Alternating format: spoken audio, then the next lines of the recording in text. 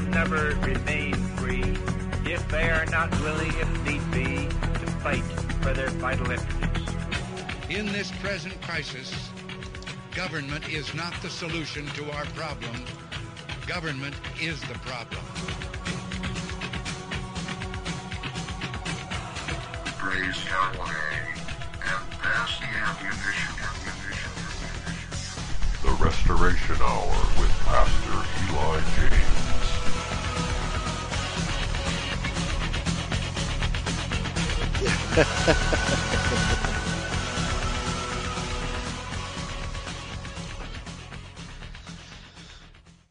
All right, ladies and gentlemen, yippee!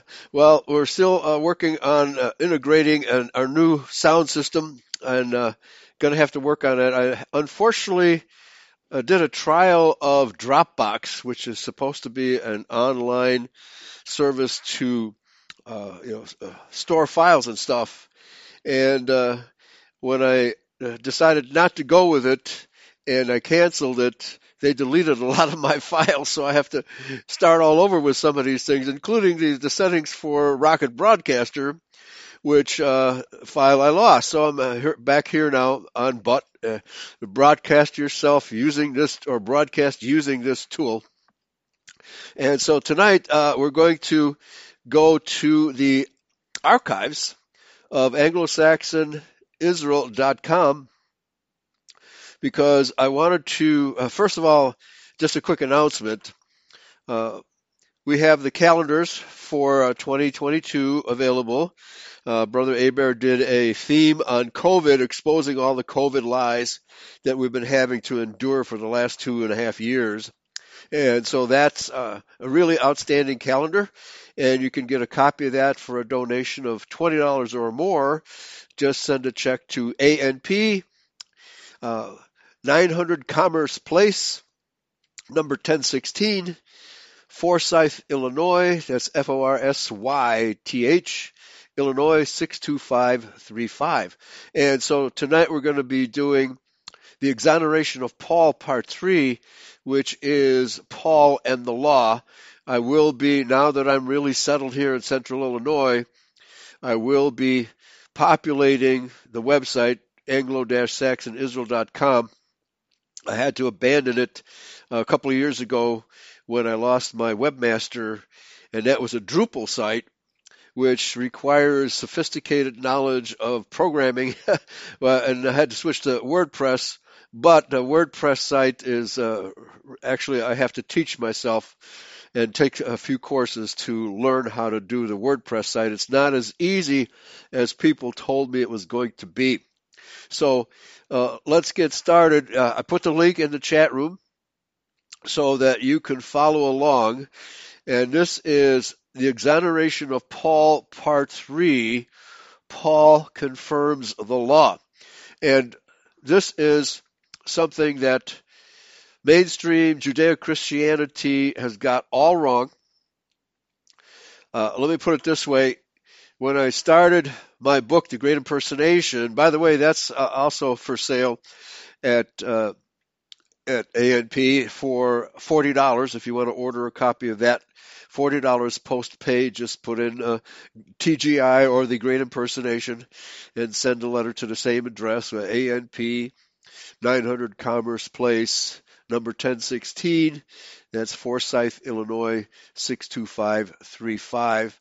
And I will send you a copy of the book. Now, I just tried to place an order with my printer. However, he told me there's a paper shortage all of a sudden. I have about 5 copies left. I was just getting ready to place an order. And so right now I'm looking for a printer that would handle and do a decent job of printing this book. I had a really bad experience in Chicago with a Hindu printer whose binding were really horrible. The book fell apart after about 6 months, and so I had to suspend using him. And then I wound up using Dave Gahary, and his publishing company, because his printer does excellent work, but then Harry got sick and he's been out of commission for the last 6 months. Praise Yahweh, he's recovering. And but then I talked to him about another book order, and he said, well, my printer can't get any paper. All right, so, well, guess what? Shortages are coming. And we know that the real reason for the war in Ukraine is to make us paupers, to pauperize us, so that we can't get any food, we can't get any supplies, the prices are going to skyrocket. And this is all part of the master plan of the Rockefeller lockdown anyway, that, the Operation Lockstep that the Rockefellers put out in 2010. Predicting all this stuff, that COVID, the lockdown, the wars, the high prices, the shortages. So you can expect from now on, folks, that these shortages and high prices will continue to get worse. So become a prepper. I put a link in the website top page about prepping. How that you really need to start prepping now if you haven't started already. And you can expect shortages. There's empty shelves in certain stores around the country already. Gas prices are going up. There may be gas prices or gasoline shortages. And that's thanks to Biden and the international lockdown. It's all part of the plan. But they're using this war in Ukraine as the excuse for these shortages and high prices, whereas we know this was the plan all along. Okay, so go ahead and click on the link that I put in the chat room, webarchive.org. That is the Wayback Machine, which has saved a lot of the old website, anglo-saxonisrael.com. The only thing that they missed and is not accessible are the slideshows. So that's the first thing I'm going to do once I start populating the WordPress version of Anglo-Saxon Israel, and then make those available real quick. And then I'll start populating the website again, so much more easily accessible. All right, so let's go to it. The exoneration of Paul. Paul confirms the law. Now, you know that the Judeo-Christians have been teaching that Paul, what's the expression? He rewrote the Bible. He reinvented Christianity. That's the expression we hear all the time. That Paul supposedly reinvented Christianity. Of course, no such thing ever happened. Paul verifies everything in Scripture, but the horrible translations that we have been beset with. Oh, and Brother Hebert says that those slideshows are available on his website. Is that Think Outside the Beast, Brother Hebert, or is the other website? So that's great that Brother Hebert has those slideshows. So now we're going to talk about the exoneration of Paul, part 3, which is Paul on the law. And let me put it this way. When I first started writing The Great Impersonation in 1979, 1980, I was basically trying to document the fact that the Bible is about the 2 seed lines. Okay, and so Brother Hebert says these both sites have this. So thinkoutsidethebeast.com, www.thinkoutsidethebeast.com, and you can find the slideshows there. So what we see in modern Judeo-Christianity is a complete distortion. And the other one is www.ageoflaodicea.com. Okay, thank you, Brother Hebert. So what you can see there is the utter distortion of the New Testament by the Judeo churches. This is all very deliberate, although most of the people who follow the Judeo churches are totally ignorant of how this deception has been brought about. But of course, it starts with the Jews and their definition of Gentile as being a non-Jew. Of course, the word Gentile was not in either the Greek or the Hebrew, those words simply mean nation, and you have to determine which nations are being talked about from the context of the various passages. So I realized this early on when I was doing the research for the Great Impersonation, and to my amazement, what really stood out from the very beginning as I started reading in Genesis. By the time I got to the Abrahamic covenants, I figured out that the Bible is nothing like what the Judeo-Christian world presents it as.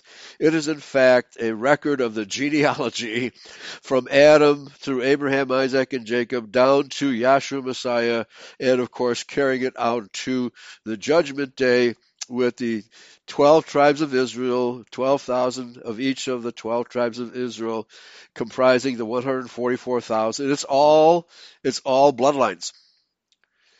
It's totally bloodlines. That's what the Bible is all about. And it has been universalized. It has been sacrilegized. I don't know what the word is. But the people who present the Bible to us through their own theology have utterly distorted the message, what we call the covenant message of Scripture. And that's what the Bible is. It's the covenant message, the covenant that Yahweh made, first of all, with Adam and Eve, and then Seth, and all the patriarchs before Noah's flood. And then after Noah's flood, that covenant relationship continues, and it was made through Abraham, Isaac, and Jacob, same bloodline, and then through the Israelites, and everything in the New Testament confirms these bloodlines. It's these horrible words, Jew, Gentile, and many others, that have confused the issue and taken the emphasis off the covenants and off the bloodlines. Okay? So let's get to it. Here is the exoneration of Paul, part 3. And the first quotation is, "Wherefore the law is holy, and the commandment holy, and just, and good." Because everybody outside of identity, with very few exceptions, says that the law has been done away with, and that Paul reinvented Christianity by doing away with the law, and by doing away with the covenants, etc., etc. Nothing could be further from Judaism, Judeo-Christianity, than what the Bible actually teaches. Okay, so I'm going to quote Proverbs 28, verses 4 through 18. "They that forsake the law praise the wicked." Isn't that what the antinomians do? They praise the wicked because they want to forgive everything they do, and they want to save the souls of the non-Israelites, where the Bible says nothing about that. "But such as keep the law contend with them." Okay, so the wicked ones contend with those of us who keep the law. "Evil men understand not judgment, but they that seek Yahweh understand all.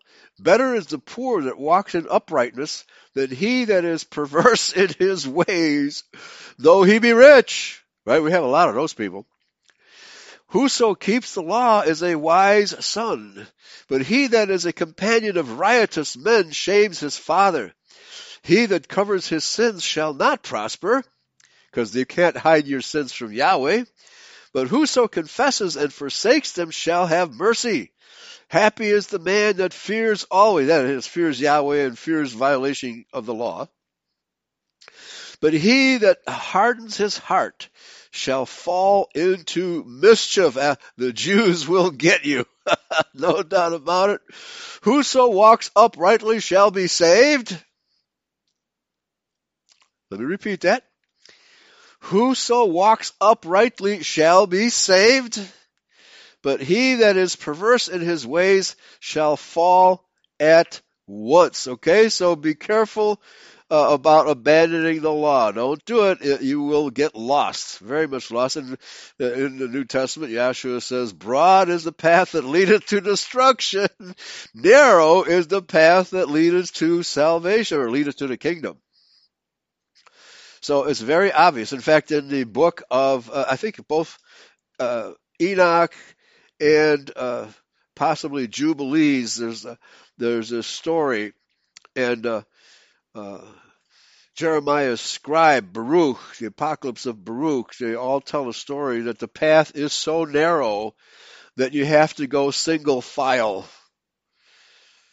It's not a wide path. You have to go single file. And I think in the Apocalypse of Baruch, it's very dramatic of saying, well, it's like a pathway from one ledge to another, and beneath is flaming fire, fires of hell beneath your feet. So you don't want to fall off that path, because the fires of hell are awaiting you if you do. Okay? So question, does Yahweh contradict himself? Was the law only for the Israelites of the Old Testament and not for their descendants in the New Covenant? If so, by what standard will he judge the world at the great day? But even Paul says, by what standard can judgment occur if there is no law? Is it true, as the dispensationalists teach, that the law was abolished at the cross? Okay, so the dispensationalism teaches basically that the Old Testament was for the Jews, but because the Jews rejected Christ, the New Testament is now for the church and or believers and or anybody you can scrape off the pavement. That's what the dispensationalists teach, okay? So, but nevertheless, the Jews will be saved, right? The Jews will be saved because God would not abandon anybody, would he? Well, what's the death penalty for? What's the flames of hell for?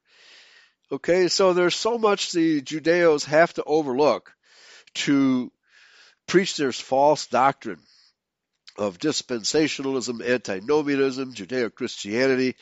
It has many names, but it's all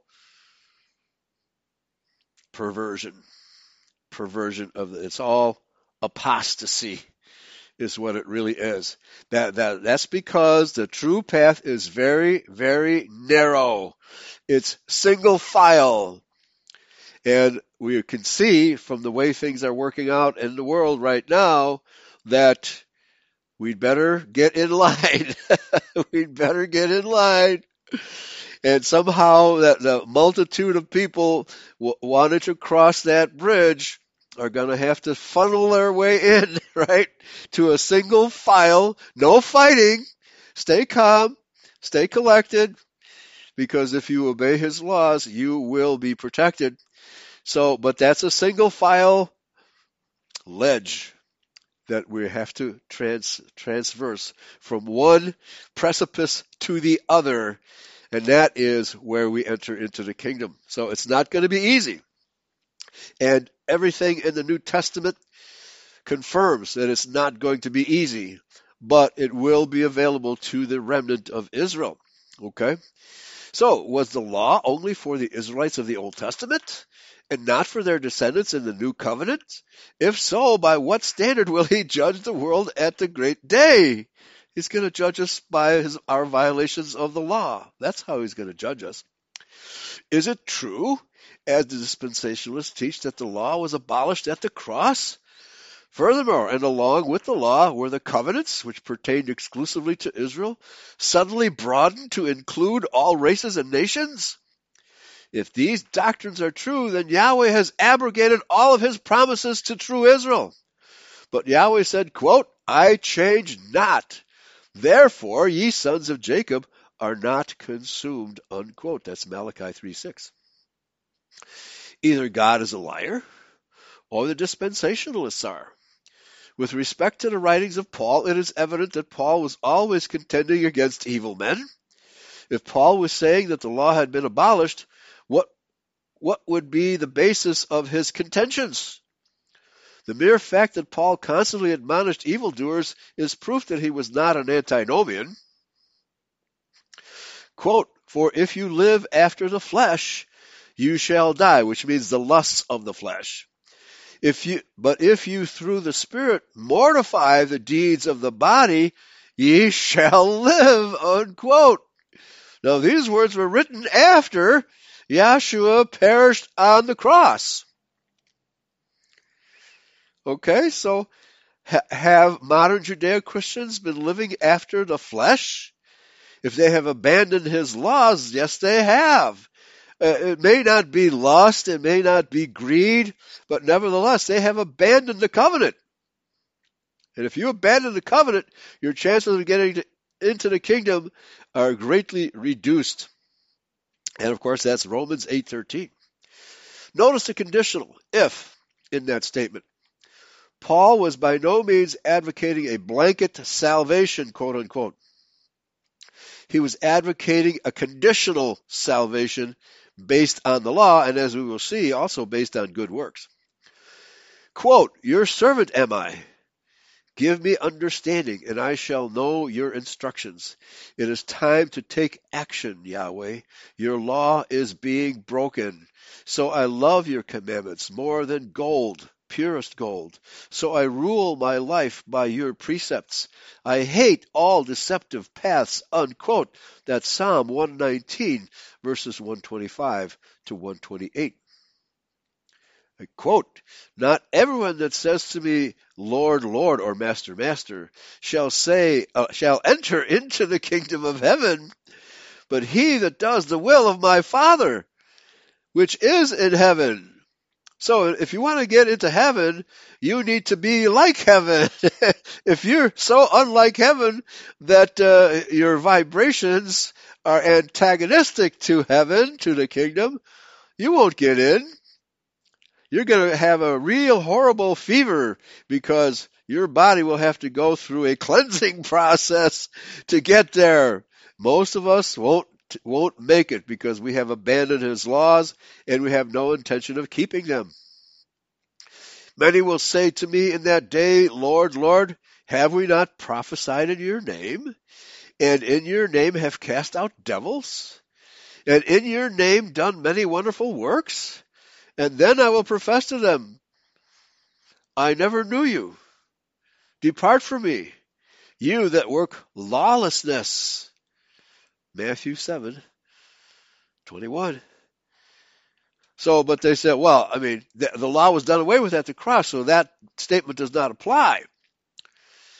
Well, we'll find out otherwise. These verses define faithfulness to the Father's will, which is what all true Israelites must practice.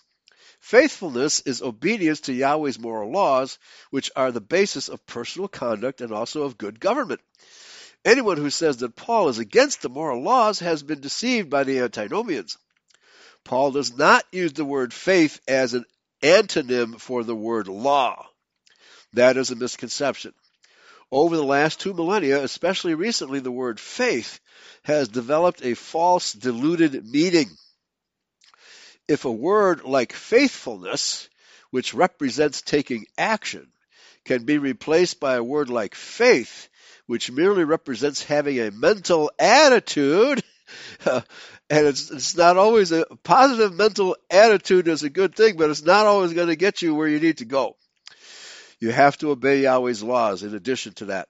Devoid of the responsibility to act upon that attitude, then a major shift in doctrine has been accomplished. So the word faith, as used by the modern Judeo-Christians, is devoid of the concept of faithfulness, which means you have to live your life according to the covenants, according to his laws, according to the promises he made to us.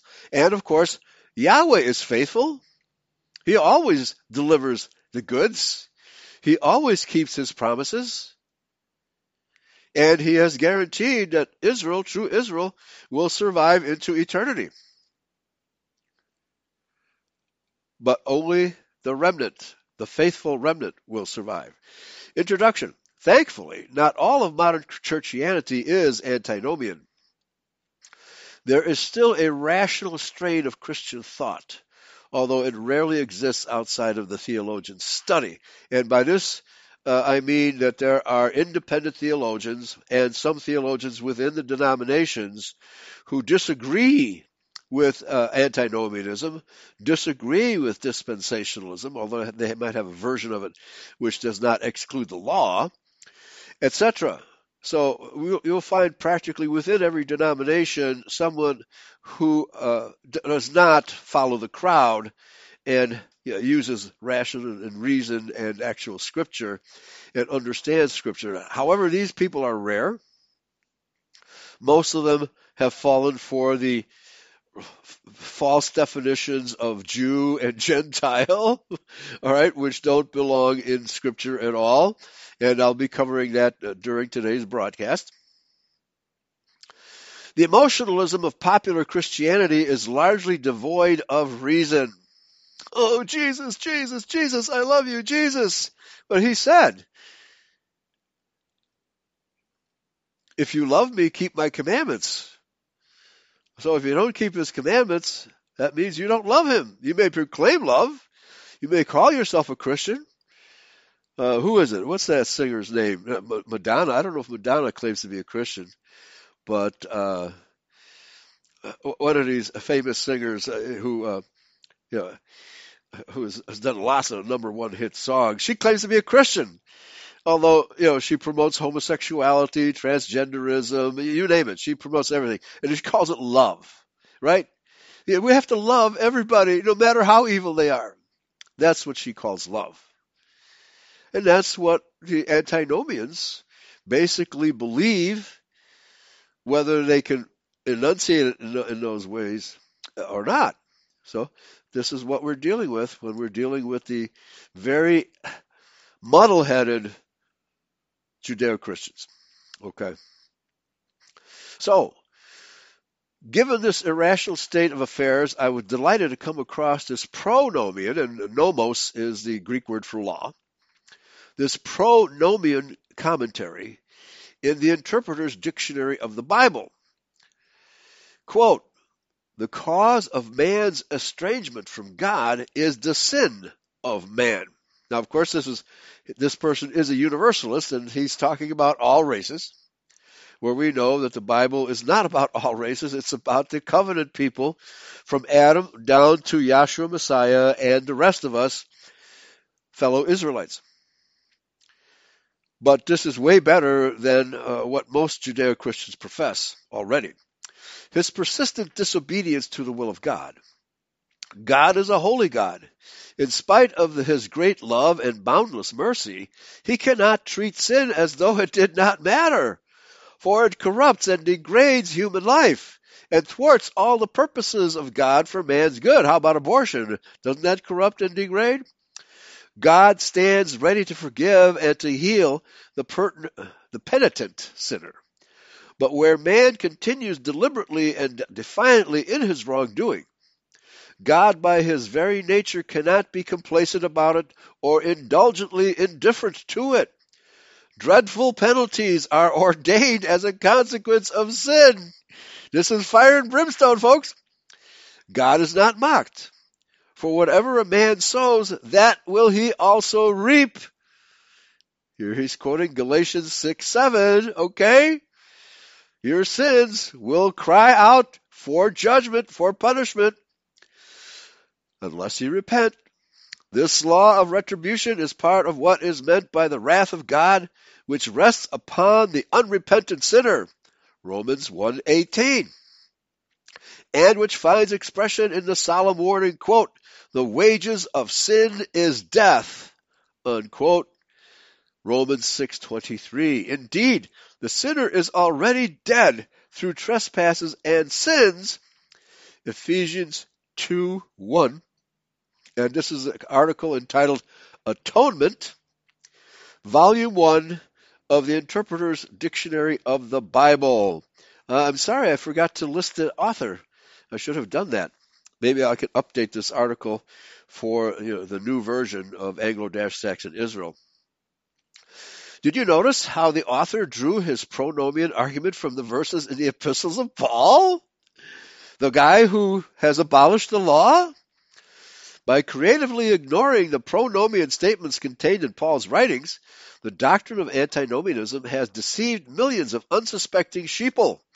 This sermon will attempt to explain the how and why of this false theology, which has turned Scripture on its head. And I can comment here that this deception is so pervasive so firmly established within the Judeo churches, which is virtually everything outside of identity, that virtually every modern Christian, so-called, believes all of this falsely reinterpreted doctrine. Okay? That's really what's going on. Because it's being preached from the pulpits. And of course, Paul told us that in these end days, just before the second coming, there will be a great apostasy. What does that mean? It means a great turning away from the true faith, which is what we are witnessing right now. Okay? And this article is an attempt to document that. Okay. First heading here, the antinomian deception. Let me state categorically that had the founding fathers of America been antinomian in their thinking, there could not have been a rebellion against George III and the Bank of England. The founders, who were all Bible-believing Christians, they actually kept Thomas Jefferson out of the deliberations of the Constitution, were ardent, but actually they did, to some extent, Patrick Henry, who was probably the most fire-breathing Christian among them, but he did influence, in fact, he was responsible for the first 10 amendments. And it's a good thing he was responsible for those, because we might not have the right to keep and bear arms and the right of free speech and free assembly and all that stuff. And we know that the perverse ones, the international Jews, have been trying to undermine our Constitution just as much as, well, they have. They have undermined our Constitution as much as they have undermined our Bible. But we're here to make sure that process does not reach a victory for them. We're here to stand in the way of all the nonsense that they have gotten our white people who call themselves Christians to believe, and also white people who are anti-Christians, such as white nationalists. They don't understand the Bible either. And I can't blame the white nationalists for looking askance at modern Christianity and saying, what is this? These people are soppish? They have no idea. They don't make any sense. There's no rhyme or reason to what they believe. As the opening paragraph said, they're just a bunch of emotional people who, they're on a high, an emotional high, and with no rationality behind their religion. It's interesting that there is a strain in the Catholic Church of rational belief. However, they follow Catholic law instead of biblical law, which they fail to realize that Catholic law is not the same as biblical law. There's nothing in there about Mary being the mediatrix of the universe, right? Or the sacraments that the Catholic Church has invented. No, the Catholic faith has invented all kinds of rituals that cannot be found in Scripture. Therefore, we in Identity reject Catholicism as urgently and as strongly as we reject Judaism. Okay? But nevertheless, we have to hold out hope for our white Anglo-Saxon, Caucasian, Israelite brethren who have been led astray, who have been taking the broad path. Now, a lot of them are just going to fall over the cliff.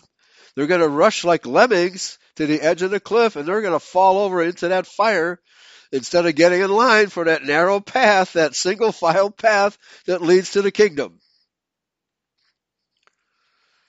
That is the image that we have to keep in mind. It's a single file path that leads into the kingdom. So you have to be cool, calm, and collected. You have to obey all the laws as the Bible constantly tells us to, and we cannot stray from that path, okay? So, had the founders been mere mental Christians and not active Christians, then there would have been no American Revolution. There would be no America today. Like the modern antinomian distortionist churches of today's lukewarm dispensation.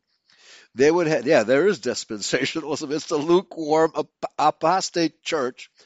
They would have allowed inactive belief to replace true faithfulness, which they didn't. They had a militia, and the militia is a biblical concept. Okay?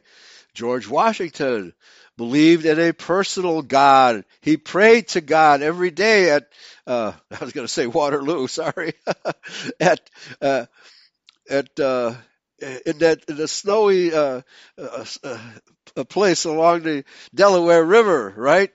Yeah, he prayed. Deists do not pray. The deism says, well, God created the universe and then he abandoned the universe to its own devices, right? That's deism. There's no way that Washington was a deist.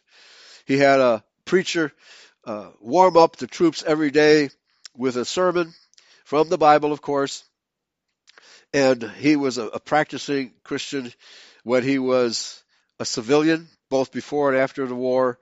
He was a church-attending Christian, although I would have to say he was more or less an independent Christian. He wasn't really happy with any of the denominations, but he was a regular attendee at his local church. Okay, so there's no doubt George Washington was a full-blown Christian. Now, on the contrary, the Founding Fathers practiced their faith, putting their principles into action. This is what Yahshua taught us to do. How is it possible that this philosophy has been so badly perverted? Well, it has taken 2,000 years. And especially in the last 100 years or so, now going on 120 years, when the Zionists started preaching that the Jews are Israel and distorting the words of Paul. The Jews actively, and of course they have taken over the publication of virtually every Bible society. So the Jews publish our Bibles for us. They interpret it for us. They tell us Paul that reinvented Christianity and that we owe the Jews a debt of gratitude for composing the Old Testament and all this absolute rot. None of which has any basis in historical fact. So this is what we're dealing with, this 2,100-year-old perversion of scriptures started with the Pharisees. Okay, that tradition of the elders roundly condemned by Yahshua Messiah. Okay, I contend that the doctrine of antinomianism is a deliberately conceived, sophisticated ploy, a tactic, which true Israel's enemies have used to get us, the true Israelites, to fall asleep in our faithfulness. With such doctrines as antinomianism, now the word faith can represent faithfulness, and it can represent belief, but we're going to find out that there is no such thing as an empty faith or as mere belief. Mere belief, no, never. It never means mere belief. It always means the faith of the Israelite people, which means that we have to live according to that faith, and that's called faithfulness.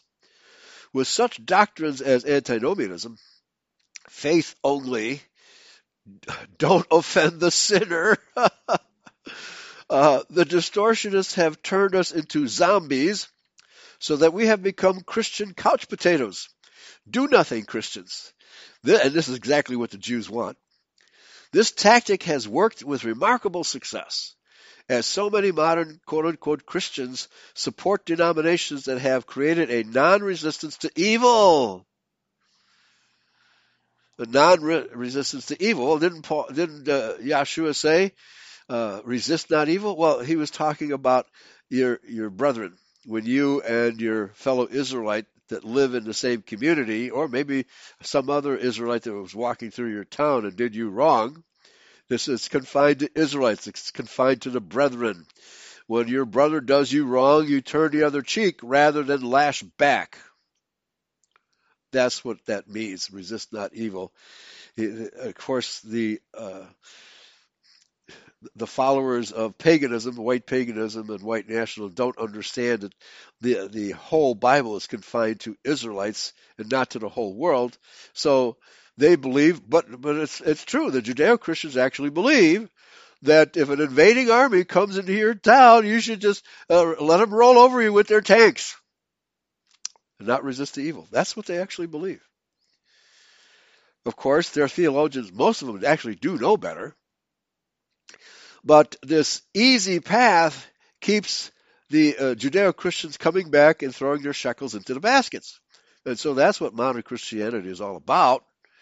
It's just keeping, but it's actually finally beginning to backfire because so many of these so-called pastors have been preaching you should take the shot, right? And so, and the Catholic Church has, since the early 60s, since they had a shortfall of priests entering that ministry, they began allowing homosexuals to fill the Catholic, vestry. And that's why today we have all of this child molestation going on in the Catholic Church. Yet, Catholics seem to look the other way, even though children are being molested on a regular basis within the Catholic Church. But let's continue. So that so many modern Christians support denominations that have created a non-resistance to evil, as if merely believing in Jesus Christ is all that is required from the Christian. And that is actually what a lot of so-called Christians believe. That all you have to do is believe in Jesus Christ, and you claim to love Him, but they know not what they love. What they love is some hero figure, is some universal loving Freemason. That's the kind of Jesus they love. Liberty, equality, fraternity. That's what they believe. And the rest will take care of itself. The ostrich is in the pulpit as well as in the pews. Paul clearly tells us that Yeshua is our example. An example must be imitated, not merely observed. Quote, "Now these things were our example, to the intent that we should not lust after evil things, as they also lusted," unquote. This is 1 Corinthians 10:6. See also John 13:15. Christ was our example. An example must be followed. Christianity has never until recently been a spectator sport. It's only been for the last 100 years or so. The fact is that the antinomians and their ilk are standing on the sidelines, and their followers, watching the game, while real Christians are on the field, building the kingdom and engaging the enemy. Of course, we haven't got the power for a head-on collision. We have to use prayer and education and fellowship and getting ourselves ready for the big struggle, the Battle of Armageddon, which is looming, folks. The war in Ukraine is the first shot of the Battle of Armageddon, because the rest it's just their excuse to shut down the economy and pauperize us. There is no doubt that Christianity has been deliberately emasculated and depoliticized, so that the international Zionist agenda can go forward without any moral outrage from either the pulpits or the pews. The Antichrist has succeeded in turning Christians into zombies, and the night of the living dead will surely be the result. And of course, COVID has turned a lot of our people into zombies. James tells us, quote, "Resist the devil and he will flee from you." Why don't the appeasers of evil ever quote this verse? It's because this verse is unequivocal in its opposition to appeasement. The distortionists love to quote Matthew 5, where he says, "Resist not evil." But the distortionists interpret this verse from their universalistic context, which assumes that Jesus delivered the Sermon on the Mount to all people. This is incorrect.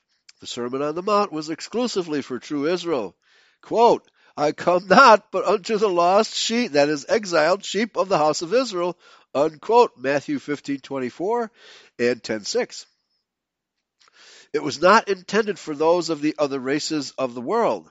The proof of this is contained in Matthew 13:10-17, where the apostles asked Yeshua, quote, "Why speak you in parables?" unquote.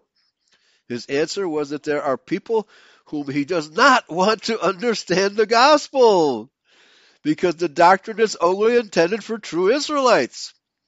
This is clearly what he says. He does not want non-Israelites to understand lest they pervert the gospel, as the Jews have done, as the antinomians have done. And many of these so-called preachers are actually Jews pretending to be Christians. They're homosexuals pretending to be Christians, etc. And Freemasons pretending to be Christians. There's that one Texas preacher who we know is absolutely a Freemason. Christians are doing a good enough job of distorting the scriptures already. Speaking to the mixed multitude of contemporary Judea, Yahshua had to couch his teachings in symbolism and parables, which could only be grasped and implemented by the sons and daughters of the covenants. Understanding the exclusivity of Christ's words on the Mount gives the sermon the correct context, which is about how we Israelites are supposed to behave towards one another. It has nothing to do with outsiders. The proof of this is that Yahshua's command to the apostles that they should carry a sword with them when they go out to spread the gospel. If an enemy soldier draws his sword against you, are you to wait until he slashes your cheek with his sword before you begin to defend yourself? Luke 22:35-38. Jesus asked them, the 11 apostles, "When I sent you out without a purse, bag, or sandals, did you lack anything?" They said, "No, not a thing." He said to them, "But now the one who has a purse must take it, and likewise a bag. And the one who has no sword must sell his cloak and buy one." Right? If you are unarmed, you better be armed. And when Peter cut off the ear of one of the soldiers that betrayed Christ in the Garden of Gethsemane, he didn't say to Peter, "How dare you? You shouldn't be armed." We Christians are supposed to let ourselves be killed. He didn't admonish Peter. Well, he did admonish Peter for cutting off the guy's ear, and he put it back and healed it, but he did not tell Peter that he should not be armed. By the way, Peter had to be a damn good swordsman to cut off the guy's ear, right? And not hurt the rest of his body. "For I tell you, this scripture must be fulfilled in me." And he was numbered among the lawless, right? The Pharisees accused him of being lawless. "And indeed, what is written about me is being fulfilled." They, the disciples, said, "See, Lord, here are 2 swords." "It is enough," he replied. So don't let any Judeo-Christian tell you that we're not supposed to be armed. Jesus was not a pacifist. When Yahshua said at Matthew 5:39, "Resist not evil," he meant it in a completely different context from the words of the Apostle James. To be precise, he meant resist not the evil coming from your fellow Israelite, your neighbor, who accuses you or slaps you on the cheek, unquote. His meaning was, if you are offended by a fellow Israelite, you are not to retaliate in kind, evil for evil. It's about retaliation. If your brother hears a false rumor about you and gets in your face and accuses you and curses you in front of a bunch of other people and slaps you on the cheek, you have to have first of all, courage not to strike back and not get angry. You have to have control of yourself and say, "Hey, wait a minute, brother. I'm not guilty of what you're accusing me of." Remember, there's 2 sides to every story. And you may think I'm guilty, but you haven't heard my side of the story yet. And if you approach your brother who slapped you on the cheek in that manner, he may just repent of what he just did. The true meaning is not obvious from these 3 words alone, taken out of context, so the context must be considered. Let's look at this quotation again, this time adding some more of the verse. Quote, "But I say to you that you resist not evil." Another way this quotation is taken out of context is by not quoting the whole verse.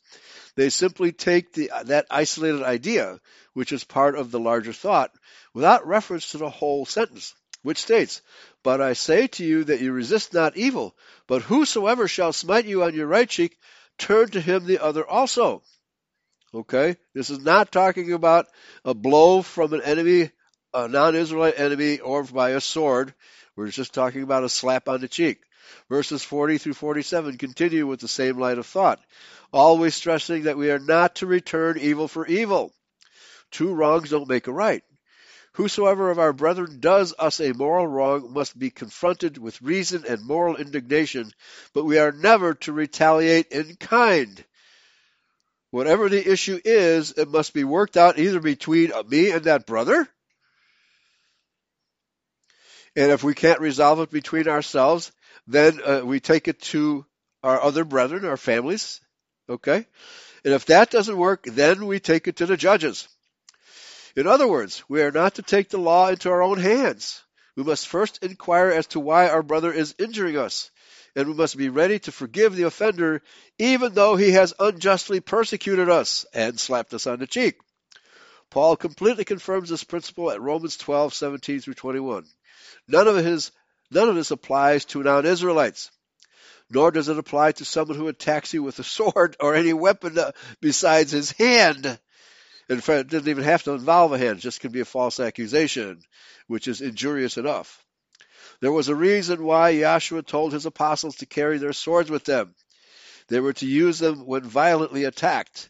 We are to be peacemakers within our own community. But this idea does not apply to an invading army that has been sent to destroy us. In Matthew 5, verses 38 through 48, are the context within which verse 39 must be understood. To snatch verse 39 out of its proper context is poor scholarship and lousy religion. Then verse 48 sums it up by, "Be ye therefore perfect, even as your Father in heaven is perfect." That means obey the law completely. Or be whole.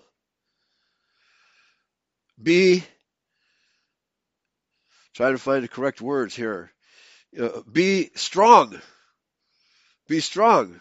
Don't allow your emotions to get the best of you. He has not forgiven us time and time again. Or has he not forgiven us time and time again when he could have executed swift, just punishment? This is also why he tells us that we must forgive our brethren 70 times 7. In order to demonstrate that his will among the brethren of our community is acting in us. This is called brotherly love. Hence, when we violate our brethren, we violate him. Matthew 25, verses 31 through 46. When he said, "Resist not evil," Yahshua was talking about fellow Israelites. James, on the other hand, was talking about the devil, the deceiver, and those who do his bidding. All right? Resist the devil, and he will flee from you. Completely different idea. Yahshua was talking about your kinsmen, those of your community. We absolutely must resist the devil and his children, the Jews. Our attitude to our kinsmen must be shaped by the law, which states, "Love one another." Nowhere does Scripture command us to love the Edomite Jews. Scripture unequivocally tells us to have nothing to do with them. Our response to our brethren who are part of the true Israelite community must be tempered with love and restraint, so that we do not perpetuate an injustice or make it worse by knee-jerk retaliation, such as the Hatfields and the McCoys. If our response to an injustice is to commit another injustice, we are not only violating the law, we are violating our brothers and sisters. Folks, this type of faithfulness requires discipline and requires a lot more love than most Judeo-Christians have ever contemplated using. Next heading, covenant theology versus universalism. Let me repeat the operating principle here. In real estate, the important factor is location, location, location. The better the location, the higher the value. In Bible scholarship, the important factor is context, context, context. By taking words, phrases, and verses out of context, the Judeo-churches have developed non-biblical and anti-biblical doctrine. The Universalists in particular have developed an overarching philosophy of Scripture which recognizes no principle but universalism. Okay? They utterly reject covenant theology, the exclusivity of it. Thus, they recognize no contextual distinction in Scripture, even though the Bible demands that we distinguish between Israelites and non-Israelites, between the covenant people and those who are outside the covenants. They ignore the historical differences between Israelites and non-Israelites. They ignore racial differences. They ignore the anti-Christian outbursts of those who they are trying to convert. Let's see. The Catholic Church has been trying to convert the Jews for, 1,700 years? Has it worked? And they ignore the abject failures of those efforts. They ignore the specificity of the covenants. Only Christian identity teaches that the exclusive covenant relationship between Israel and Yahweh is eternal. Always applies. This is what the Bible actually teaches. Jeremiah 31:35 through 37. All of the other churches teach that the covenants were transformed from the Israelites to the church or to spiritual Israel. We are the real old-time religion. The rest is modernism. Modern churchianity has become apostate. CI is the only biblical theology left. As Paul said, quote, "For the time will come when they will not endure sound doctrine, but after their own lusts or their own judgment." I don't like God's law, so I'm just going to believe what I want to believe. But after their own lusts shall they heap to themselves teachers having itching ears. 2 Timothy 4:3. That time is now. We see it all around us. From this unsound universalistic perspective, their itching ears wish to hear the only statements that can be applied to everyone, everywhere, since they are willing to convert, quote unquote, convert anyone or anything to their universalistic religion. Now, the denominations are riveted on putting butts in the pews and collecting more shekels. And they hope to increase their congregations in this manner. However, we know now that Christians are leaving the denominations in droves because it's not working. They can see it's not working. But the only churches that are still flourishing are the big mega churches that get a lot of publicity on television. A subtle imperialism, is it not? Christian identity is the only covenant theology in existence. The rest is apostasy. The reality is the Bible is to, by, for, and about the covenant people exclusively. We must therefore expose the false context of the distortionists and read the scriptures in the light of the exclusive covenants which pertain to no other people than true Israel. Romans 11:25 through 27. Because of this artificially expanded context, the Universalists have created the racial and social quagmire that exists today. How is that working, folks? Which is a cesspool of immorality and error. Also, they are unable to explain very specific prophecies, which have been fulfilled only by true Caucasian Israel. Hence, they must ignore these very specific prophecies or reinterpret them according to their false context. The Bible speaks only of an exclusive dispensationalism. True, biblical dispensationalism actually tells us that this modern world of apostianity is like vomit in his mouth. As the last church age of Revelation, the church of Laodicea, the lukewarm church, will be spewed out of his mouth. Revelation 3:14 through 22. Have you ever seen so many lukewarm zombies walking around? They call themselves Christians. Okay, this is what we're up against in the modern world with the rest of Judeo-Christianity, with the rest of our people who have fallen for this false doctrine. What is the meaning of not under the law?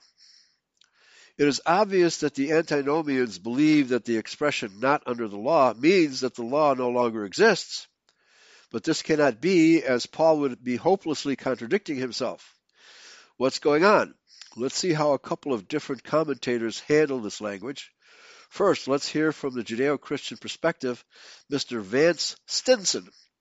Referring to Psalms 119, 97 through 112, Mr. Stinson says, quote, Paul affirms that the law is holy and the commandment is holy and just and good. Romans 7:12. Like the psalmist, Paul internalizes God's commandments. And this is what happened at Pentecost, 33 AD. Quote, "For I delight in the law of God in my inmost self." Verse 22. The apostle strongly denounces the idea that Christians, through faith, overthrow the law, declaring instead that we uphold the law. Romans 3:31. But that verse is totally ignored by the antinomians. The psalmist declares that God's word, his revealed will as expressed through his law, is a lamp unto my feet and a light to my path. Psalm 119, verse 105. It informs its hearers of the attitudes and actions that please and displease God. Similarly, Paul affirms that, quote, "all Scripture, which certainly includes the Torah, or section known as the law, is profitable for teaching, for reproof, for correction, and for training in righteousness." 2 Timothy 3:16. The law, then, is God's moral and ethical standard, the means through which his good and perfect will is revealed. This is a Judeo-Christian, mind you. Meditation upon the law and obedience to its commandments result in wisdom, knowledge, insight, and understanding. It is indeed a lamp to our feet and a light to our path. It teaches us how to live.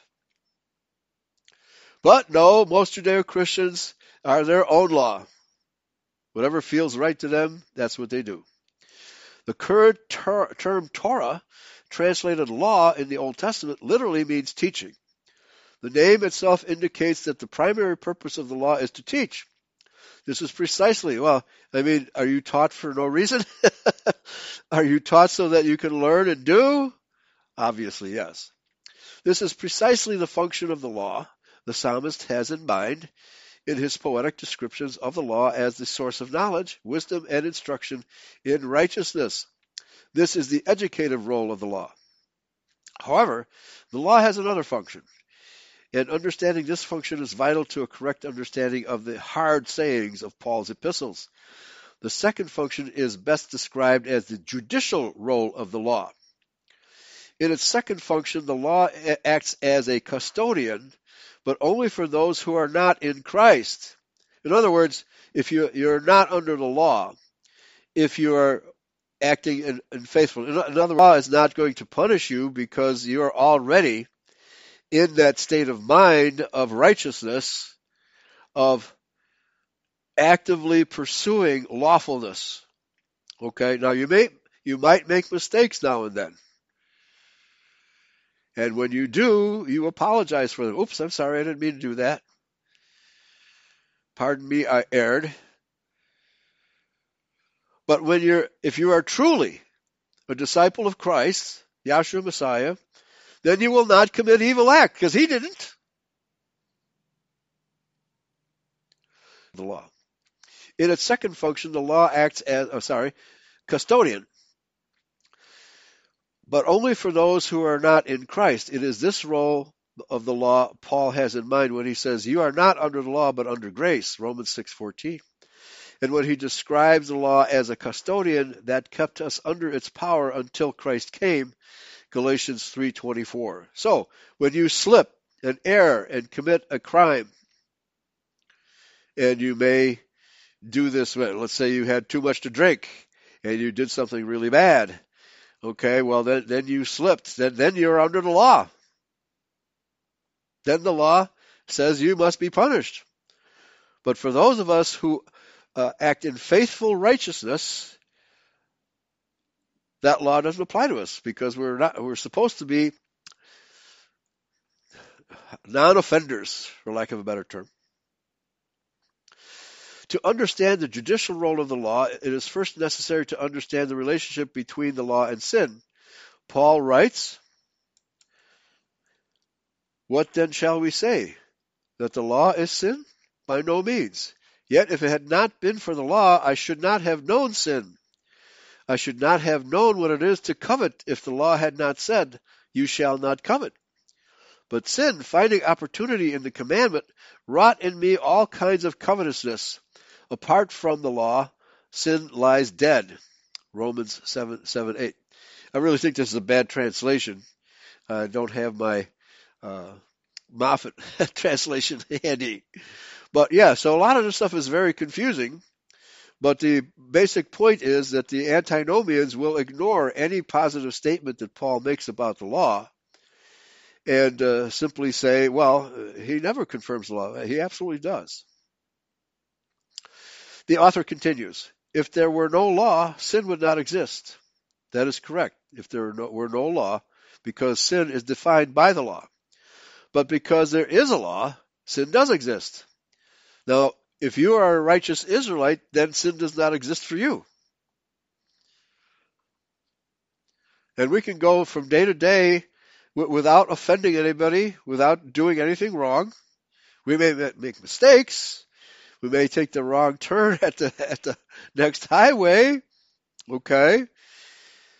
We may do things that inadvertently offend, but then as good Christians, as law-abiding Christians, we are willing to make amends and not worry about it because Yahweh will reward us when we make amends.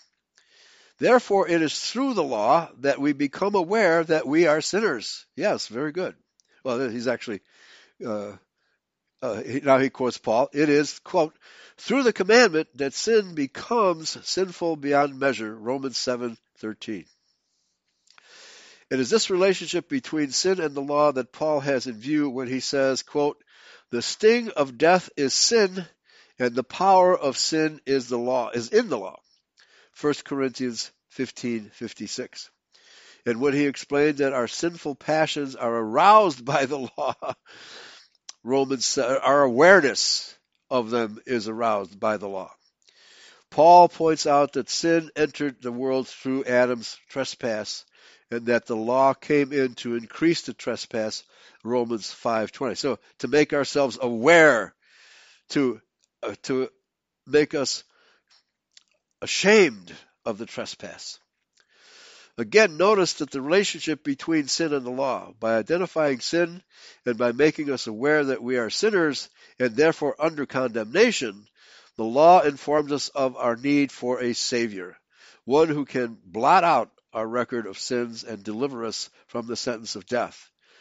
But until we come to the Savior, the law holds us in its custody, declaring us sinners and pronouncing the death sentence upon us. In this limited sense, the law is a curse to us. Yeah, only if we break it. It's a curse only if we break it. The law then has two roles. First, it is our instructor, the educative role, revealing to us God's way of life, the path he desires that we follow. It expresses the good and perfect will of God, not only explicitly through its many commandments, statutes, and judgments, but implicitly through the creation and historical narratives. Second, the law acts as our custodian, the judicial role, but only until we come to conversion through faith in Christ. By identifying us as sinners and demanding punishment for our sins, in other words, we no longer want to be sinners. We've left that lifestyle behind. But if it creeps up on us and we sin again, we're definitely going to get punished, okay? The only way to avoid punishment is to not sin. The law holds us in custody. Knowledge of the law's high standards increases our moral awareness and personal responsibility, thus eliminating ignorance as an excuse. Now, I like that. That's good. Thus eliminating ignorance as an excuse. Wow. A lot of people cultivate ignorance, don't they? Now, sin becomes exceedingly sinful. But when we come to conversion through faith in Christ, and I would stress that really means faithfulness, we have to demonstrate, and I think this author is agreeing with that principle, that you have to avoid sinning. The law's role, and that's an active role. Avoid sinning is an action, right? Okay, because we are tempted constantly. The law's role as custodian is abolished. No longer can the law demand our death, for God has declared us not guilty. No longer can the law declare us transgressors, for the record of our sins has been blotted out. The curse of the law has been removed. Galatians 3:13. Now, here Paul is actually talking about the past, what do they call it, the redemption at the cross accomplished. And this is another mistake that the Judeo-Christians make. Namely, they assume that the sacrifice, the Passover, which is coming up, not this coming weekend, the following weekend, was for all future acts. No, it's only for those past sins. In the future, we have to perform. We could call it penance, but we have to admit our sin and ask for forgiveness, repentance. We have to be repentant, and if we're not repentant, then our future sins will not be forgiven. Knowledge of the two roles of the law sheds significant light on the seemingly contradictory passages of Paul's epistles. We should now be able to see how Paul can insist upon meeting the requirements of the law, as in Galatians 5:13 through 21, while without contradiction speaking of the law's transitory role, Galatians 3:19, 24 through 25. Okay, and then it gives the source here, Bible Study, Apostle Paul. I wouldn't go so far as to say that the custodian role is abolished by grace. Its function will certainly return if we fall away from his will. Under the old eye for an eye system, punishment was swift and often fatal. The law was external. It was imposed upon us by the Levitical priesthood. It was force. The priests and the councils of elders were obligated to execute justice and judgment. Under the new covenant, we ourselves are expected to be custodians of the law. All right? If we accept the law as written in our hearts, as prophesied in Jeremiah 31, we are no longer under the law, subject to its penalties. So that's what the expression under the law means. We're no longer under the law. It means we are no longer subject to its penalties. Why? Because we are guiltless. If we internalize the law, we are the law. It flows out of us. And this is precisely what Yahshua meant when he said, "Be ye therefore perfect, even as your Father in heaven is perfect." The only way you can know Yahweh is by obeying his law. In that way, you are like him. You become like him. By doing this, you gradually get to know him. The more you know him, the more you like it. The more you like him, the more you become like him, which is the objective of the new covenant, as specifically prophesied in Jeremiah chapter 31, okay, that the law would be written in our hearts. To put it another way, if you want to have a personal relationship with Yahshua, try obeying his laws. You can't possibly know him if you're a sinner. Quote, "If you love me, keep my commandments." John 14:15, John 14:21, 15:10, 1 Corinthians 7:19. Okay? So this is how we get to know him. You can't know him if you are a sinner. He rejects sinners. Yes, you have to have ears to hear, which means you have to have understanding. Okay? But how can you have understanding if you're constantly disobeying his laws? You're playing with fire. Okay? Our second commentator is from the non-seedline camp of identity, Stephen Jones. In his book, The Secrets of Time, he deals with the subject of how Yahweh's laws and punishments have been and are being fulfilled according to his prescribed cycles of time. The law of return is commonly understood as what goes around comes around. Paul actually teaches this when he says, God is not mocked, for whatever a man sows, that he will also reap. If you sow evil, you will reap evil. These are the words of Paul. Galatians 6:7. Isn't it clear that if we sin, we will reap the consequences of that sin? Well, no. The antinomians don't believe that. As long as our intentions are good, we will not be punished. That's what they believe. They really believe that. And if we do good, we will reap the consequences of that good. Well, don't you want to be rewarded for doing good?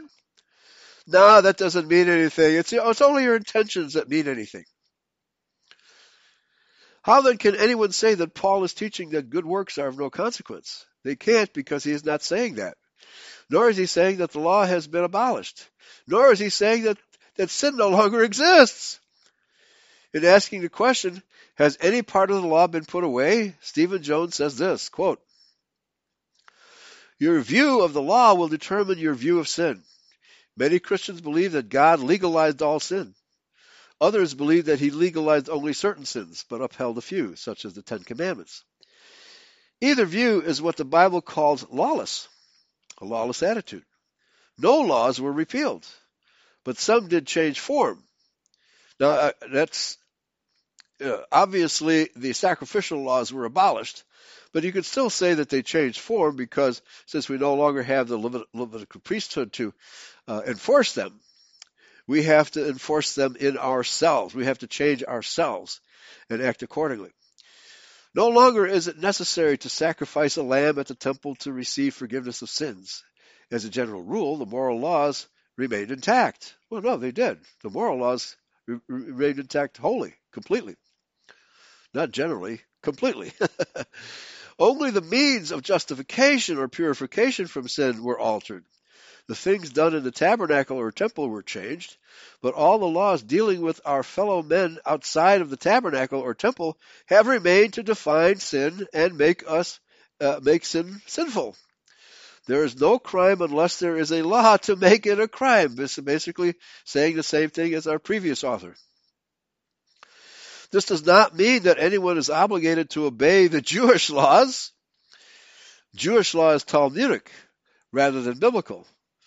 Talmudic law is what Jesus called the tradition of men, Mark 7:8, or the tradition of the elders, Matthew 15:2. These were Jewish interpretations of the law, which were not only incorrect, but they actually rendered God's law void. And so have the antinomians. So have the Judeo-Christians. Jesus had harsh words for the Pharisees for putting away God's law through their traditions. Jesus put away many Jewish legal interpretations because they made void the law of God. But Jesus never once put away God's law. He knew the intent of the lawmaker, and he gave it its interpretation according to what his Father intended from the beginning. That's from page 2 from his book, The Secrets of Time by Stephen Jones. And back to my commentary here. I totally agree with these statements that Yahweh's moral law has not been altered in any way. The only thing that was changed was how the punishments and penalties are to be administered. To put it succinctly, the priestly ordinances of blood sacrifices as a means of expiating sin were removed. In the Old Testament, the punishments and remedies for sin were codified into the sacrificial rituals of the Levitical priesthood. Since there is no longer a Levitical priesthood to perform ritual sacrifices for the remission of sins, it is incumbent upon us to establish justice among ourselves. Otherwise, there's chaos. Because Yahweh's coming kingdom will be a kingdom of law, not a kingdom of feel-good lawlessness. How do we do this? By following Yahshua's example. This is why Paul repeatedly admonishes us to practice righteousness. Righteousness is justice, lawfulness. Unrighteousness is lawlessness. And there can be no justice without law. Otherwise, we are back to the opinions of men, and we know how miserably that fails. This is why antinomianism is creating a lawless, evil world. Even if there were no Jews, the so-called Judeo-Christian is making this world an evil place. The blind cannot see the consequences of their blindness until the hammer of justice hits home, and it will hit home. It's beginning to hit home. All of these people who believe in the rapture, are they escaping COVID? Are they escaping high fuel prices? Are they escaping the having lost their homes to Jewish usury? Have they escaped any of it? No, they haven't. They tell us that they won't have to go through tribulation, but it's here. Tribulation is here. It's everywhere. And they're still standing in line waiting to be raptured. How blind can they be? They may have accepted Jesus, but they haven't accepted the Savior. Yahshua has guaranteed that at his second advent, he will come back with the scales of justice in his hands. Jesus will return in order to rescue Israel, defeat the Antichrist, Revelation 19:11 through 21. Judge the nations, Matthew 25:31 through 46. And the wicked in Israel, Ezekiel 20:33 through 38. And rule over the Messianic kingdom, Matthew 19:28, Revelation 20 verses 1 through 6. These verses are talking about righteous government. There can be no such thing as righteous government without Yahweh's moral laws. The fruits of antinomianism are evident in the rampant lawlessness in the churches today. It's rampant. It's as bad as the secular world. It is the doctrine of good intentions without responsibility for our actions. As James said, quote, faith without works is dead, unquote. Okay? So here, James is using the word faith in the sense of, belief, your mental attitude. And so he's stressing, well, in addition to your belief system, you have to perform works that prove that you have the right faith. James 2:14 through 24. The modern churches are dead. They teach delusion and apostasy instead of the truth. Next heading here. Tabula rasa or carte blanche. Tabula rasa means a blank slate. Carte blanche means you can do anything you please. Major difference between those two concepts. Stephen Jones asks a follow-up question, namely, under the law, what did Paul mean? The phrase under the law refers to the law's attitude toward you, not your attitude toward the law. I like this. I think this is the correct explanation. The law applies to you if you sin. It's like you drive down the street and you're not driving too fast. Let's just take the rules of the road as Yahweh's law. Okay, so you don't speed, or if you speed, you just go 4 or 5 miles, not 100 miles over the speed limit. Reckless endangerment. Okay, you stop at the red lights because I think just about everybody's had the experience when they fail to stop at a stop sign or a red light, they've had a crash or two, right? There's a reason for the law, okay, especially in heavy traffic. You just can't ignore the law. Okay, the laws are there to help society, even some of the traffic laws. But if you create a situation where people get hurt and it's your fault, well, then the law comes and bites you. Let me repeat how he puts this here. The phrase under the law refers to the law's attitude toward you, how the law impacts you, not your attitude toward the law. A sinner who is convicted of sin or a crime is under the law, and the law will stand over him to force him to pay restitution to his victims. A sinner who has been released from his sentence, either by paying a debt in full or working it off, or having a near kinsman redeem him from debt, is under grace. In such a case, the court closes his case because he has no further work to do and has no further interest in him. The law has no jurisdiction over those who are under grace. Well, under grace means you are operating under brotherly love. You accept the fact that by imitating Christ, you are guiltless. By imitating Christ, you are guiltless. It only gains jurisdiction when a person commits a crime sin, okay? And obviously Yeshua never did commit a sin. So the law, he was not under the law. He's a perfect example. The mistake that the antinomians have made is to assume that the concept of grace is an extra legal concept. On the contrary, grace does not abolish the law at all. Grace is the legal acceptance of the redemption. Grace does not imply that the law has been abolished. It only means that we have been pardoned. And the judge can pardon you, even if you don't deserve it. He may give you another chance without being punished. But if you do that again, chances are the second time you're going to get really punished. We are no longer under the penalties or the curses of the law, which applied to our ancestors, Adam and Eve, who were the first to violate the law. These penalties were even more strictly enforced and applied to our ancestors, the children of Israel, when they violated the Mosaic covenant. The crimes committed under the old system were forgiven at Mount Calvary. Nothing else was forgiven. And we are fully responsible for any sin debt that we incur for our own actions. This is what Paul means when he says, "What then? Shall we sin because we are not under the law, but under grace? God forbid." Unquote. Romans 6:15. So grace must be considered as a temporary condition dependent on your not sinning. Because if you do fall back into sin, Paul always says, well, the wages of sin is death. Okay? It's going to come back and bite you. Somehow, the Paul defiers managed to twist his words and interpret him to mean, quote, we can no longer sin because the law has been done away with, unquote. Itchy ears and lying lips as well. Grace is not a license to sin.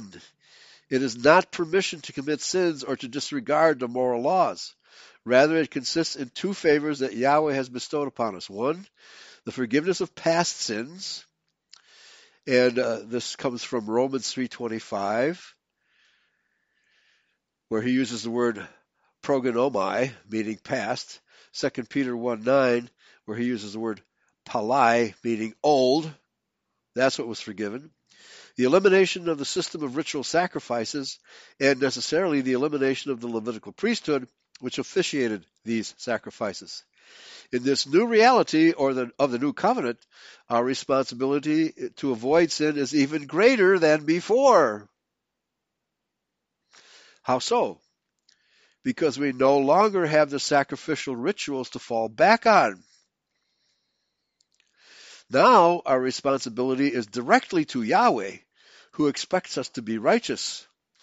We have been given a 2,000-year grace period in which to internalize his laws. This situation will not last forever. When he comes again, he will bring judgment with him. So it is incumbent upon us to write the law into our hearts with brotherly love and with a wealth of experience. Right? Have we gained any experience? Have we been kind and considerate to our brethren? Or have we been cruel and dogmatic to our brethren? Paul says exactly this, quote, what then shall we sin because we are not under the law? God forbid. Know ye not that to whom you yield yourselves servants to obey, his servants you are to whom you obey, whether of sin unto death or of obedience to righteousness? Romans 6:15 and 16. So he's clearly saying here, if we are not law-abiding, then we are servants of the devil. We are servants of sin. And he says, obedience to righteousness. You never hear an antinomian quote this verse. Will you yield yourself to lawlessness or righteousness? It's really and this is what people do. They yield themselves to sin when they yield to temptation. It's really a very simple proposition, but theologians and distortionists have made it very confusing. We have been given a clean slate, not a license to kill. Okay? Tabula rasa. Paul's historical message to the house of Judah. Modern Judeo-Christians fail to understand that when he was speaking to Israelites of the house of Judah, Paul was trying to get these Judeans, not Jews, to understand that Christ's sacrifice had done away with the Levitical priesthood and blood sacrifices, and also the oblations and offerings for sin offerings. That was done away with too. Now, the fact is, we have to own up to our sins. We don't have, as I just said in the previous section, we don't have those sacrifices to fall back on. They have been done away with. We have to understand that this sacrificial system had been in place for nearly 1,500 years, and the Judahites were used to that. Paul was trying to get these Judahites to understand that the Passover sacrifice of Christ was the last sacrifice. But they didn't want to give those rituals up, as prophesied by their very own scriptures. Old habits die hard. Today's Universalists falsely assume that Paul was talking to everyone who will ever read his words. That is not true. Paul's epistles were correspondence, after all, addressed to specific groups of Israelites, and they often addressed the very particular concerns of the addressee. The word Gentile does not mean non-Israelite. This is another false teaching of the Universalists. The true definition of the Latin word gentilis is kinsman. With respect to the law, the Universalists assumed that Paul was arguing against the whole law, including the Ten Commandments. On the contrary, Paul never argued against keeping the moral laws. He constantly admonished the Judeans and the Israelites of the dispersion to avoid sin. Indeed, at the end of Romans 3, he says, "For the wages of sin is death," Romans 3:23. He does not say, "For the wages of sin in days gone by used to be death." He says, "For the wages of sin is death." Does the present tense mean anything grammatically? Let's get this straight. Never once did Paul say that the law has been done away with. I defy anyone to find this statement anywhere in Scripture. Colossians 2:14 is the only verse that even comes close, and I will later prove that the antinomian interpretation of that verse is a blatant distortion of language. Getting back to the historical perspective, having eliminated the Levitical priesthood, we Israelites no longer have available to us the easy means of forgiving sin. No longer will a dove or a shekel count for forgiveness. We are expected not to sin. Otherwise, Yahweh will definitely judge us harshly at the judgment day. Speaking of the hypocrites of his day, Paul says, quote, "And think you this, O man," or O Israelite, O Adamite, "that judges them which do such things, and does the same, that you shall escape the judgment of God?" You really think you're going to escape the judgment of God? "Or despise the riches of his goodness and forbearance and long-suffering, not knowing that the goodness of God leads you to repentance?" Whoa! Whoa! The antinomians never quote this verse. "But after your hardness and impenitent heart, treasure you up to yourself wrath against the day of wrath and revelation of the righteous judgment of God, who will render every man according to his deeds." Romans 2, verses 3 through 6. Oh, works don't count? Deeds don't count? Let me repeat this. This is one of the most profound verses in the epistles of Paul. Romans 2, verses 3 through 6. "And think you this, O man, that judges them which do such things, and does the same." First of all, he's talking about the hypocrisy of certain Israelites towards others. They do the same thing while they criticize others of doing the same thing. "That you shall escape, think you that you shall escape the judgment of God? Or despise the riches of his goodness and forbearance and long-suffering, not knowing that the goodness of God leads you to repentance?" If the law has been done away with, Repentance is not necessary. But after your hardness and impenitent heart, treasure up to yourself wrath against the day of wrath, and revelation of the righteous judgment of God, who will render every man according to his deeds. These are the words of Paul, folks. In somewhat circumlocutionary language, Paul is saying, repent and be saved. Rather than teaching pacifism and passivism, Paul is preaching judgment. Let us not ignore his warnings, which are just as stern as those of James, John, Peter, and even Yeshua. Is not Paul also saying that we will be judged according to our works?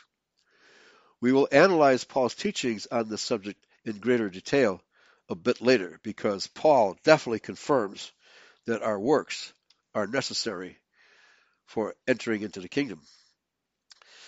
Next section here, the law and the covenants. Okay? Nowhere. 7 of None says, if I remember right, Jones thinks it's okay for us to have sexual relations with non. Yeah, as I understand it, he actually did marry a non-white. So yeah, that would be hypocrisy, wouldn't it? All right, let's continue. The law and the covenants.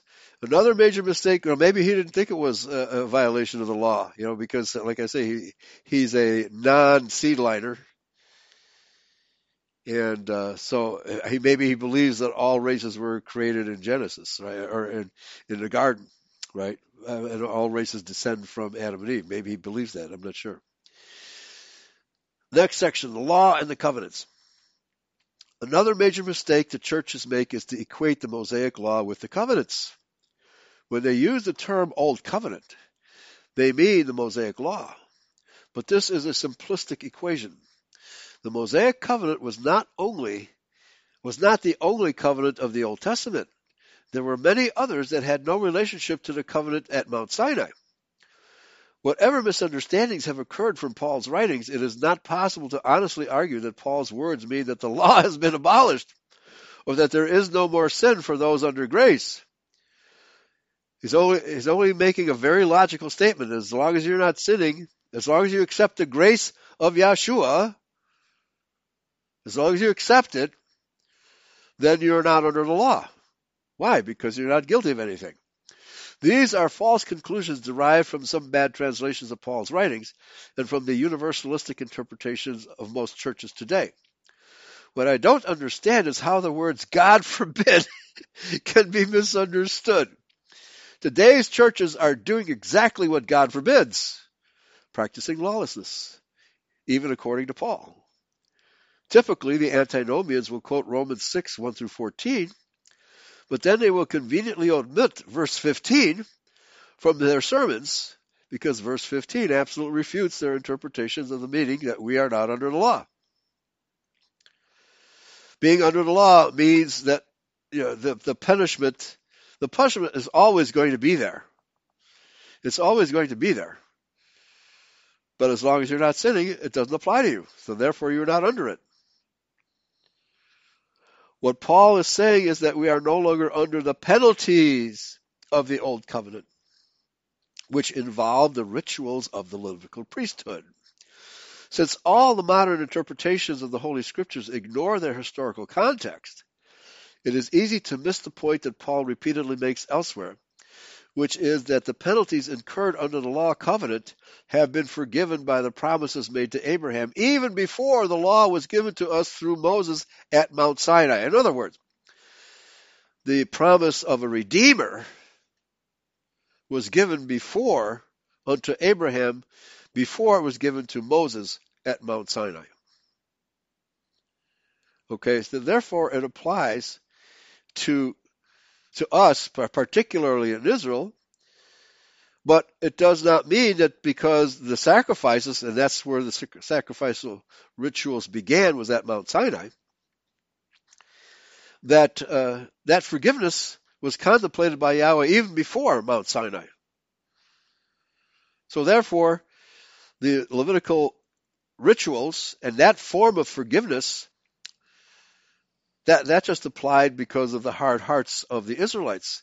We're still expected to obey the law, as even Paul says that Abraham was counted righteous for obeying Yahweh according to faith. In other words, Yahweh expects us to do things correctly, even if there's no law stated against it. Okay? He obeyed Yahweh's voice and was prepared to sacrifice his son Isaac,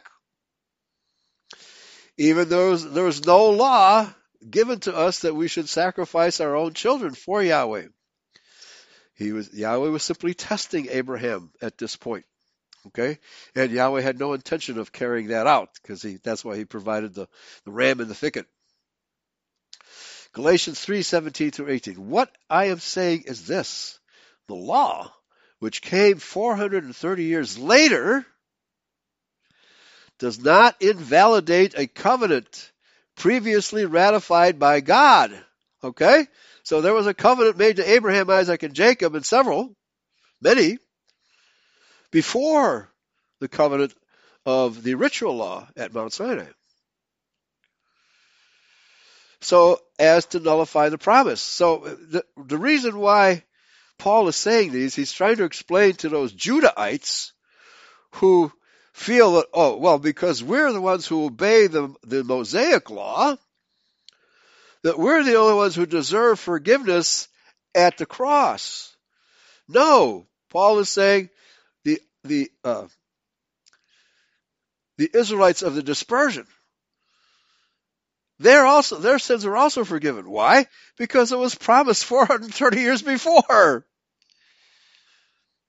All right? So the Mosaic law has nothing to do with that. The promise of the Redeemer was given 430 years before the Mosaic law. And it's amazing that the Judeo-Christians simply do not grasp this.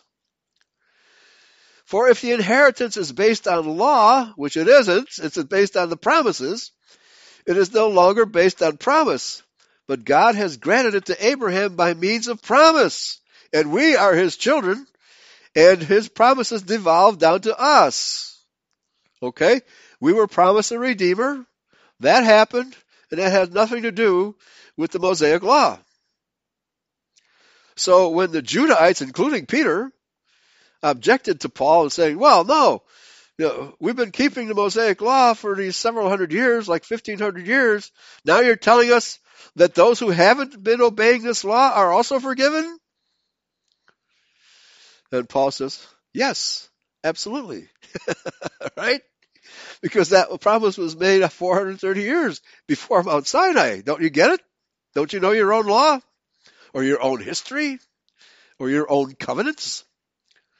From this statement, many interpreters have falsely concluded that there was no law before Moses wrote it down, and many ministers teach this false doctrine.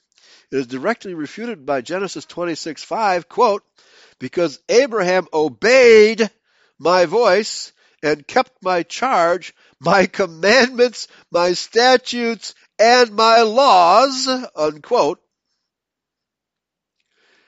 When Paul speaks of the faith of Abraham, he is speaking of Abraham's faithfulness to Yahweh's laws, plus his reliance on Yahweh's promises, which were often independent of any laws.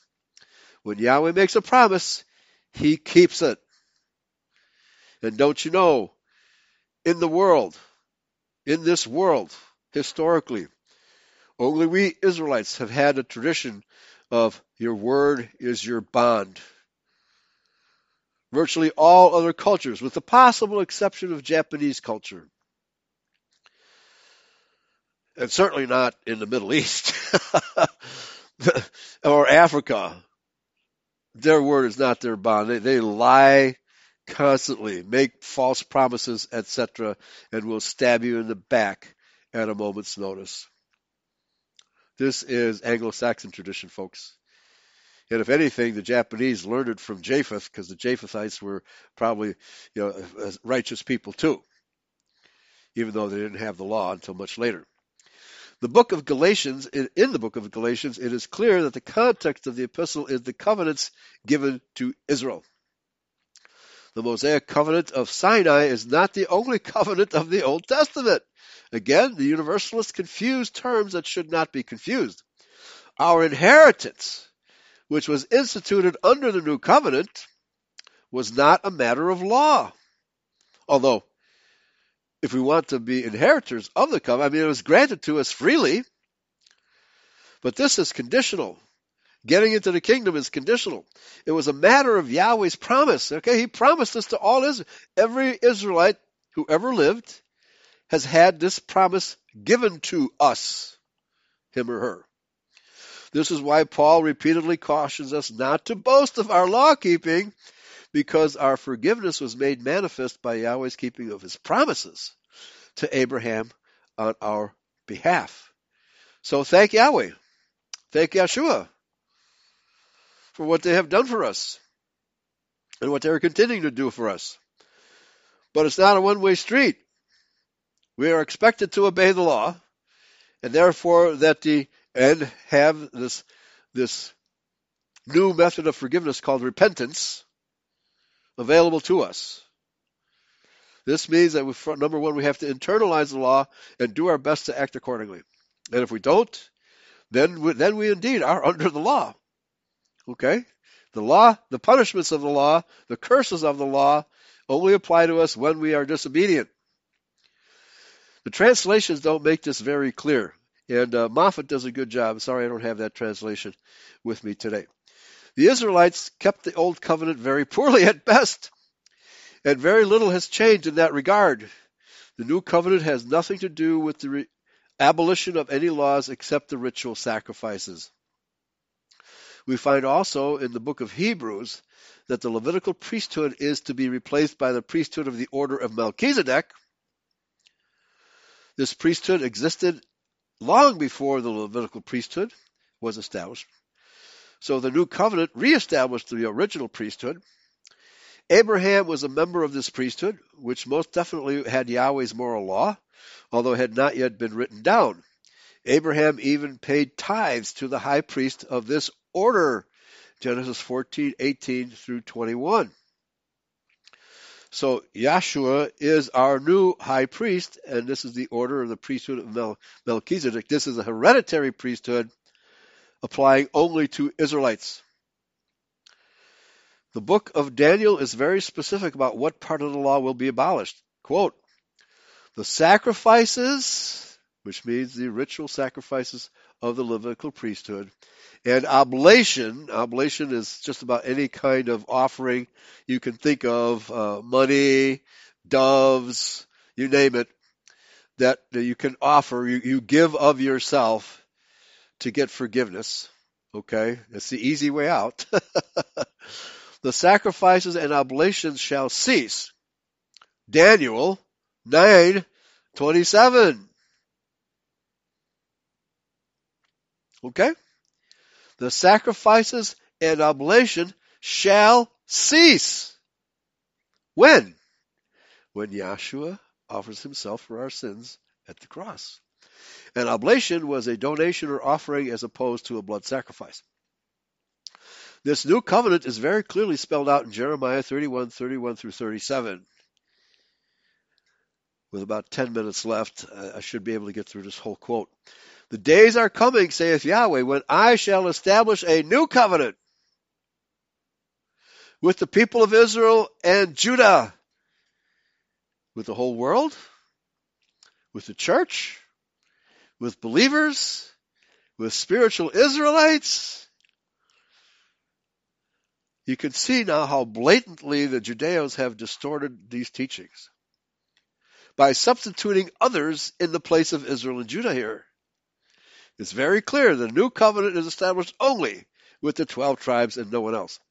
It will not be like the covenant I made with their forefathers when I took them out of Egypt, a covenant they break and which we are still breaking today. The vast majority of Israelites are still breaking this covenant. Though I was patient with them, saith Yahweh, and he's being very patient with us too.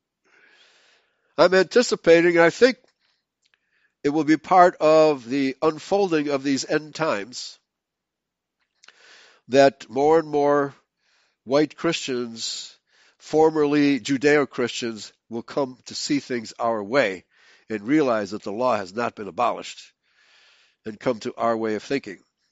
This is the only means by which they can possibly enter into the kingdom. For this is the covenant I will establish with the Israelites after those days, saith Yahweh. I shall set my law within them, writing it on their hearts. This is what happened at Pentecost, 33 AD. That doesn't mean you can't sin still. We do. We keep on sinning. But it's called a conscience. He gave us a conscience, an understanding that, you feel guilty, you feel ashamed when you break this law. It's automatic. Now, if you continue to break this law, let's say you're a drug addict, and you just, abandon yourself to drug addiction, well, then you have made your choice. Free will has not been abolished. I shall be their Elohim, if you write the law on your hearts, and they will be my people. No longer need they teach one another, neighbor or brother, to know Yahweh. All of them, high and low alike, will know me, saith Yahweh, for I shall forgive their wrongdoing, and their sin I shall call to mind no more. Now, I think this also includes the fact in this dispensation of grace, which is not antinomian. It's forgiveness. It's favor. Yahweh puts his favor on those of us who obey his laws. And so this whole concept of having repentance available to us is part of this grace period. These are the words of Yahweh, who gave the sun for a light by day and the moon and the stars for their courses for a light by night, who cleft the sea and its waves roared. Yahweh of hosts is his name. Israel could no more cease to be a nation in my sight, saith Yahweh, than could this fixed order vanish before my eyes. So as long as there's sun and moon and stars in the sky, then his ordinances do apply. These are the words of Yahweh. I could no more spurn the whole of Israel because of what they have done than anyone could measure the heaven above or fathom the depths of the heart of the earth beneath. This is the word of Yahweh, the Revised English Version. So, no matter how many times we transgress against him, he's saying he still loves us.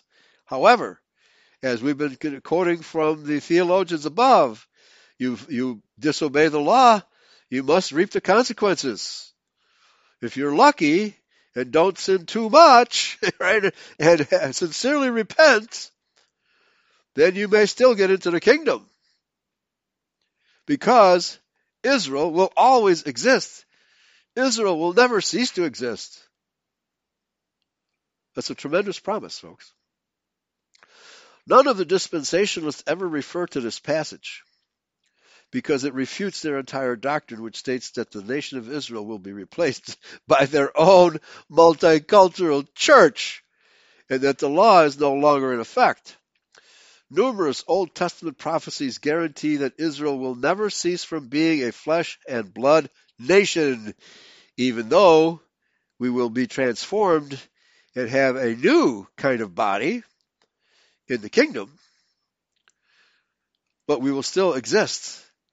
It will be a continuation of Israel in the flesh. Jeremiah 31 is only one of the many. Beyond any doubt, Israel will not cease to be a nation forever, and the law will be written in our hearts and not done away with. This one verse by itself demolishes the replacement theology of the modern churches. The fact that the law is not abolished is absolutely crucial in understanding the difference between the Old Covenant and the New Covenant. As Stephen Jones stated above, only the form of observance has changed. Instead of offering sacrifices, confess your sins to one another. James 5:16. You see, sin is still with us. Obviously, it's still with us. What has vanished is the Levitical priesthood, along with its bloody rituals. With this understanding that the new covenant means that the law will be written in our hearts, how can anyone possibly teach that the law will be abolished? Of course, many of the antinomians also teach that the Old Testament is obsolete. This self-serving doctrine allows them to ignore the prophetic significance of the New Covenant as contained in the Old Testament. Thus they ignore Daniel 9:27 and Jeremiah 31:31, as if these verses have no bearing on the terms of the New Covenant. No, the New Covenant was prophesied in the Old Covenant, and it must be according to the prophecies. This article entitled Law versus Lawlessness, number 5, expands on the difference between the law and the covenants, which I have about 3 minutes left. Okay, I think that was a reference to the above quotations here.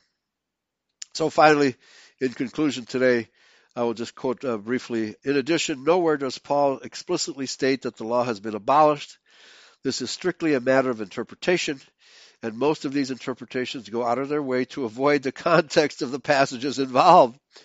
In picking and choosing verses that seem to make their case, they studiously avoid verses that refute their opinion, and this is pure dishonesty. Well, I guess since the law has been abolished, I can be dishonest. There is a solid principle of justice that cannot be ignored.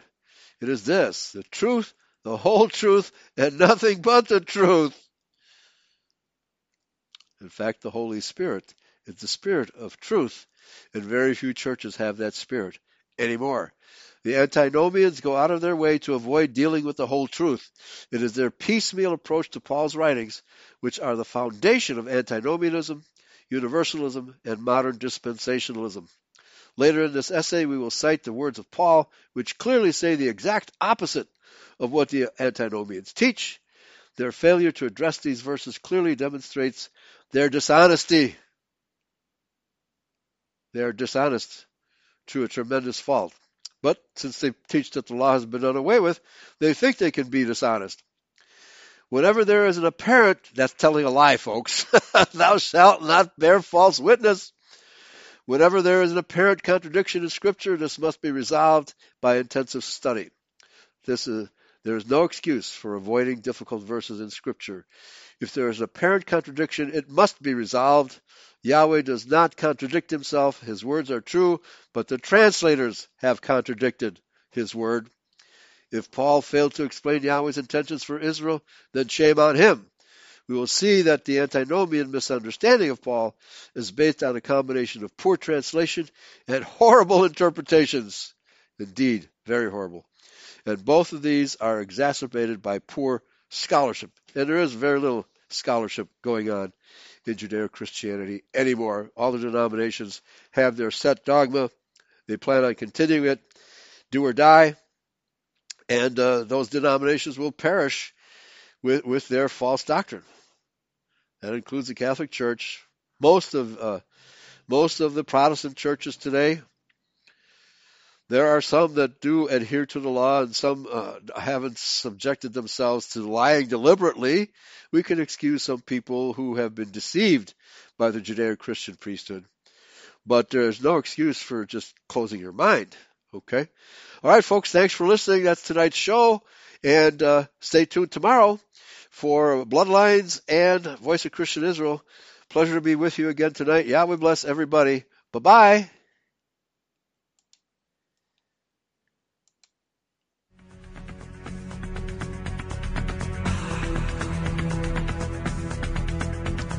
Free people will never remain free if they are not willing, if need be, to fight for their vital interests. In this present crisis, government is not the solution to our problem. Government is the problem. Praise Yahweh and pass the ammunition. The Restoration Hour with Pastor Eli James.